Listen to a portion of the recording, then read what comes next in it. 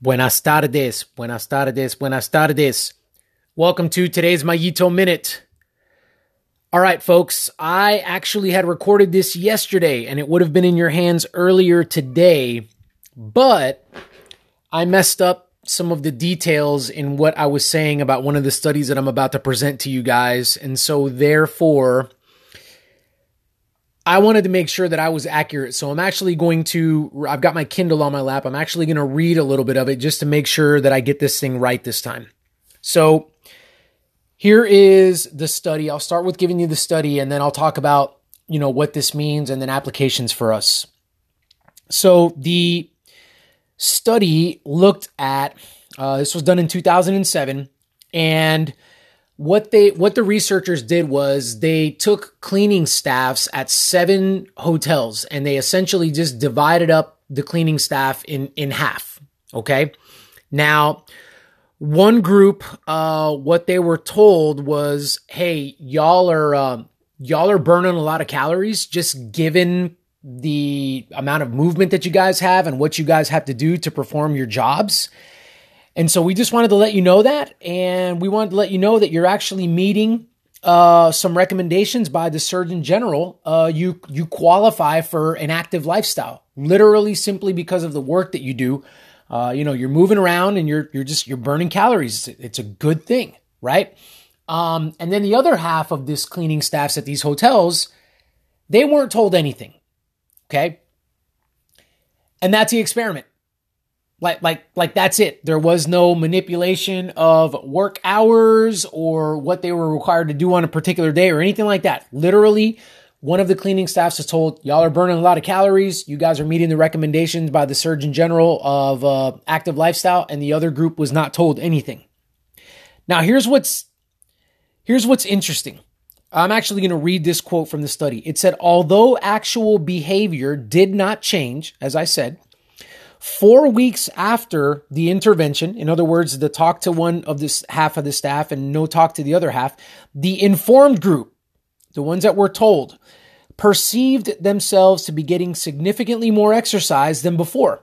In other words, now that they were made aware, they somehow thought that they were more active than they were, but they really weren't, okay? Because nothing changed. And then because of this, they measured them on a couple of things. These people they lost weight, their blood pressure went down, their BMI went down, and some other measures there that they took. Essentially, they became more healthy individuals. Now, again, to reiterate, there was no change in their behavior. There was no change in their schedule. Nothing was different other than the fact they were now made aware, right? You guys move a lot when you work. Do you know that? And you guys are burning calories when you do that. Did you know that? Oh, and did you know that, the Surgeon General put out these guidelines and you guys are actually meeting them with the amount of movement that you do? Literally, that's it. And they showed improvements in health markers versus the group that just literally wasn't told anything. So what does this mean? Right? Well, in what I just read from you from the book, perception, it said they perceived themselves to be getting more exercise than they actually were. In other words, they believed now that they were exercising more than they had been previously, but that wasn't true. That's not true, right? But it's a belief. And because they held that belief now that they didn't have before, keeping all things the same, they lost weight. And they lowered their blood pressure and all of these wonderful things.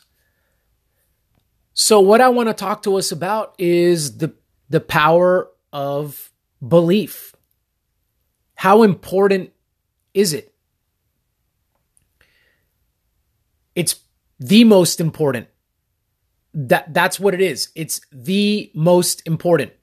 The power of belief. Now, how could I say that? How could I make that kind of a statement? Because if you take this study, nothing changed except the belief. And the change in that belief was enough to kickstart positive change. Just the belief There wasn't anything extra being done. There wasn't any extra exercise. There wasn't any extra, movement. It was just simply a belief, being made aware. That is such good news for us, folks, if you're listening to this. Because we can hang our hat on that. And what does that mean? Well, it means that, wait a minute, are you telling me that if I take some of my beliefs captive, if I change some of my beliefs for the better, that things will improve for the better? Absolutely, 100%. That's exactly what I am saying to you. Now, it's time to get to work, right? Because there's application to be done. How do we do this? Well, the quick answer is simple. Go find out what your beliefs are when it comes to different things and figure out whether or not they are helping you or hurting you become a better version of yourself. Okay, bye. See you later. Ladies and gentlemen, the problem is it's not that simple. Because where do our beliefs lie? Where do they reside?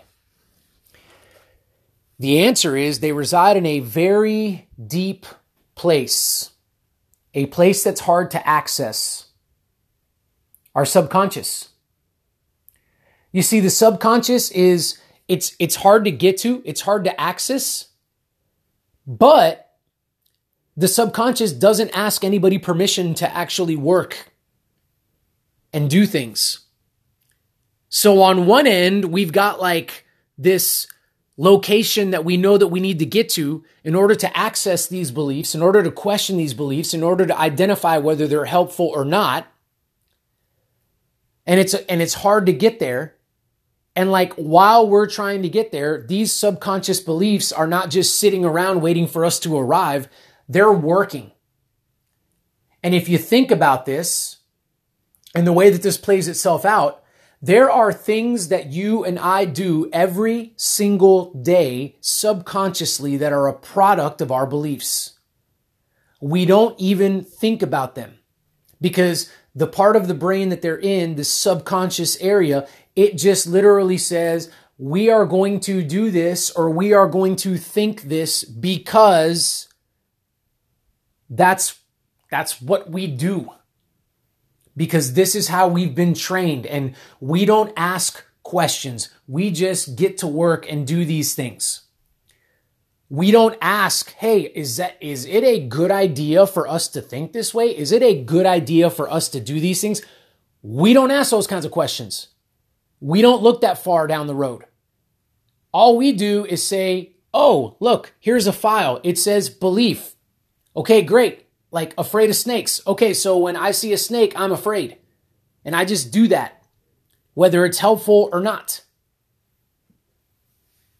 And that's what makes this difficult, is that a lot of our beliefs, we've executed, actions and thoughts and things of that nature so many times with these beliefs that we would have problems finding and identifying them.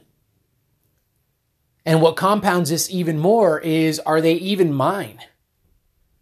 Are they even my own personal beliefs? And I talked about this a few episodes ago. Where did they come from? But again, this subconscious doesn't have a filter like that. So we've got to get in there and we've got to identify helpful or not.